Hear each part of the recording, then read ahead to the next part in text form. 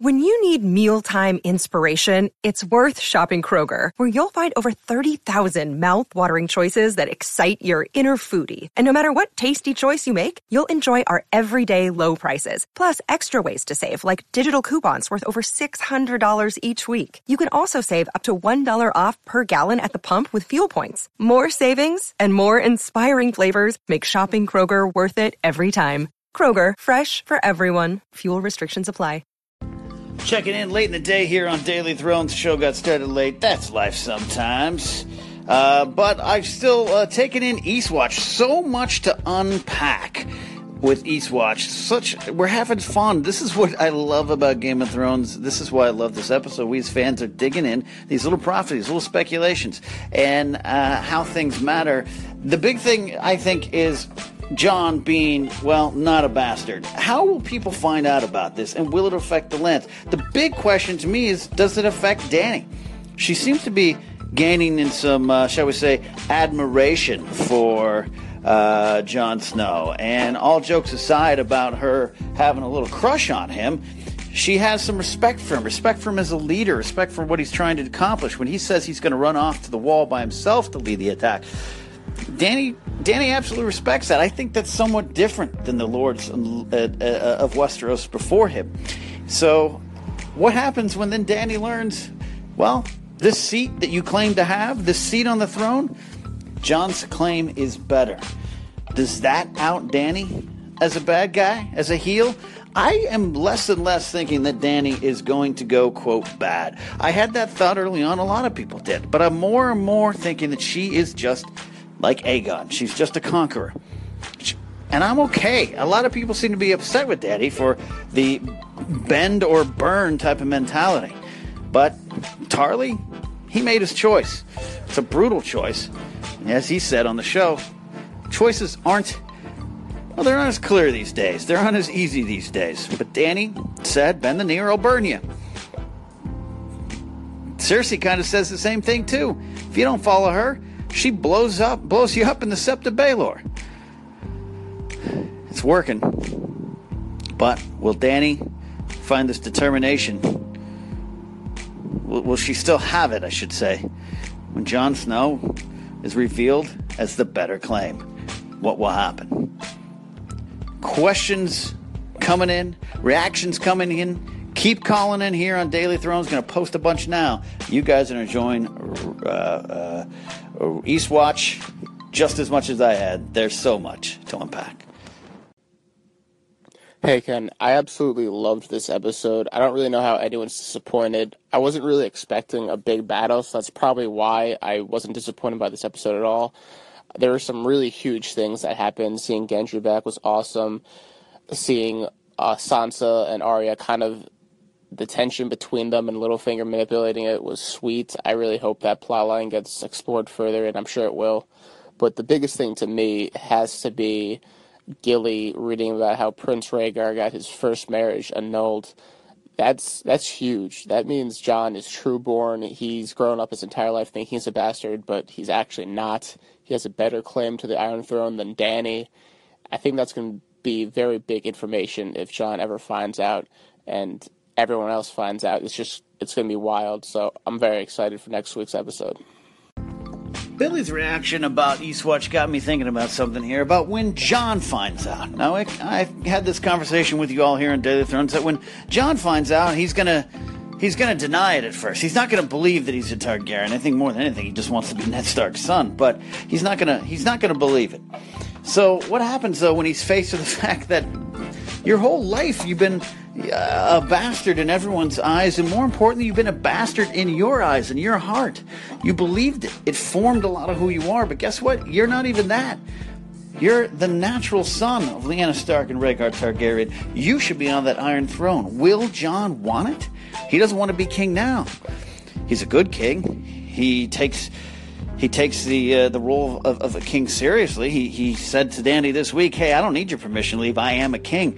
So what will happen, though, when he is told he is the king? Will he walk away from that? Will he want that? Could be an interesting choice Jon makes. Let's not forget, of course, none of this will really matter if they don't defeat the Night King. But let's say they do. Would Jon sit at the throne?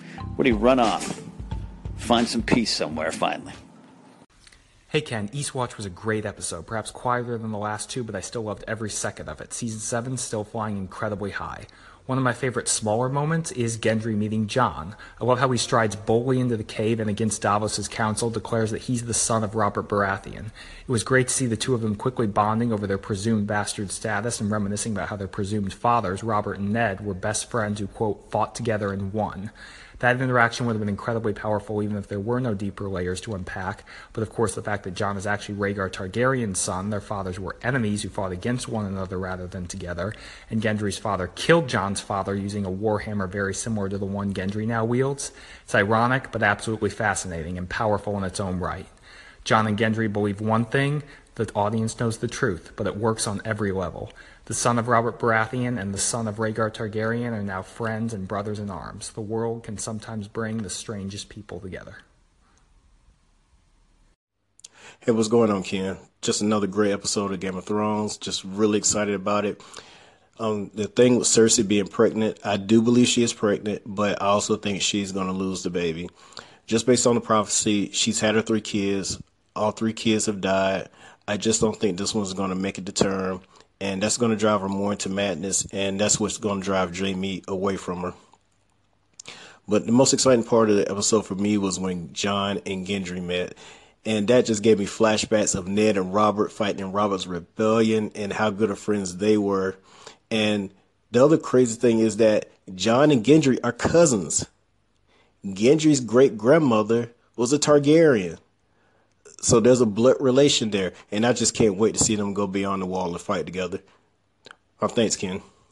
Hey, Ken, I mean, Cersei could absolutely be lying, but, you know, I kind of think she's telling the truth about being pregnant. But the interesting thing is the whole prophecy, when she was told you'll have 3 children. So just because she might be pregnant, that doesn't necessarily mean she's going to stay pregnant. If, the whole prophecy thing is all true, so it's definitely something to think about.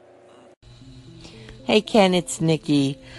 I knew that Cersei was going to get knocked up.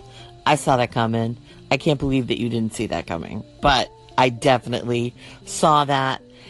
Now it's a motivation, of course, for Jaime, and it's a motivation for them.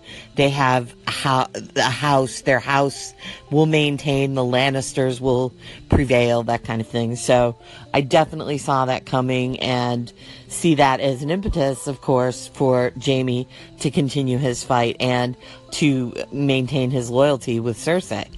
But who knows what's going to happen from here.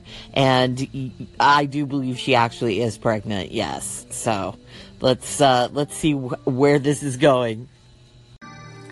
All right, let's talk Cersei being preggers. I got to say, this one caught me completely off guard. Of all the theories and all the speculations we go through here on Daily Thrones, on Thrones Talk, or anywhere you want to talk about Game of Thrones, I didn't hear that one. You might have heard that in your circles. I was not expecting this one at all. It did not seem like this was possible, right? I didn't even think about it. But here we are. Cersei's claiming to be pregnant, boldly proclaiming it is Jaime's child. Jaime was moved. Great scene from him. Confused, a little upset. Cersei's one step ahead of him. She knew about the meeting with Bronn and Tyrion. What's Cersei trying to gain? We know she's trying to not pull one over Dany, but all right, we might lose this war. I'm not an idiot. We'll meet with her, and we'll win some other way. But then she throws this pregnancy thing in Jaime's face, and seemingly in a good way. Hey, we're going to win for us. We're going to win for our new baby. Twisted as it may be. Do you believe her? That's the question, and I do believe her. How does it tie to the prophecy with Maggie the Frog? Maggie the Frog said, you got 3 kids? They're all going to die. Didn't talk about a 4th. Talk about the Valonqar killing her at that part. But the prophecy was only half used on the show, so it's open for interpretation. Maybe the prophecy just got this one wrong. I don't know if it's show only. I'd be very interested to see if this pregnancy shows up in the books. I could almost see that not. This kind of is one of those little subtle changes the show will make from time to time that is different than the books. I'd be curious. Do anyone have eyes on George R.R. Martin? What's he saying about this one? But for now, she's pregnant. I believe it's true, and I believe a lot of like what you guys are saying. She's not going to carry it to term. Something will happen. Maybe Jaime will have to make a horrible decision. Oh, it's so Game of Thrones to kill both of them, Cersei and the child. Could he do that? He just wanted to be a father. You saw that. He finally got that moment with Marcella, and she dies. She never really had Jaime never had those moments with Joffrey and Tommen. That could be the tragedy that's leading up to it. I believe it's hers. I believe it's real. I believe it's his. But that baby is going to cause bigger problems for Cersei and Jaime. So we just watched the episode, and a little uneventful, but pretty stoked, and we think Arya's going to kill Sansa. New caller alert, Josh, with a simple direct call. The episode, yeah, definitely a slow roasting, quiet episode, but big stuff in it, like, for instance, Arya and Sansa are fighting. Josh was saying maybe Arya will kill Sansa. Not the first time I've heard this, and I find it completely possible. Not necessarily probable, but what is going to happen with Arya and Sansa? If they throw aside their differences and come together and take out Littlefinger, I could see that, but I want that to be a long play.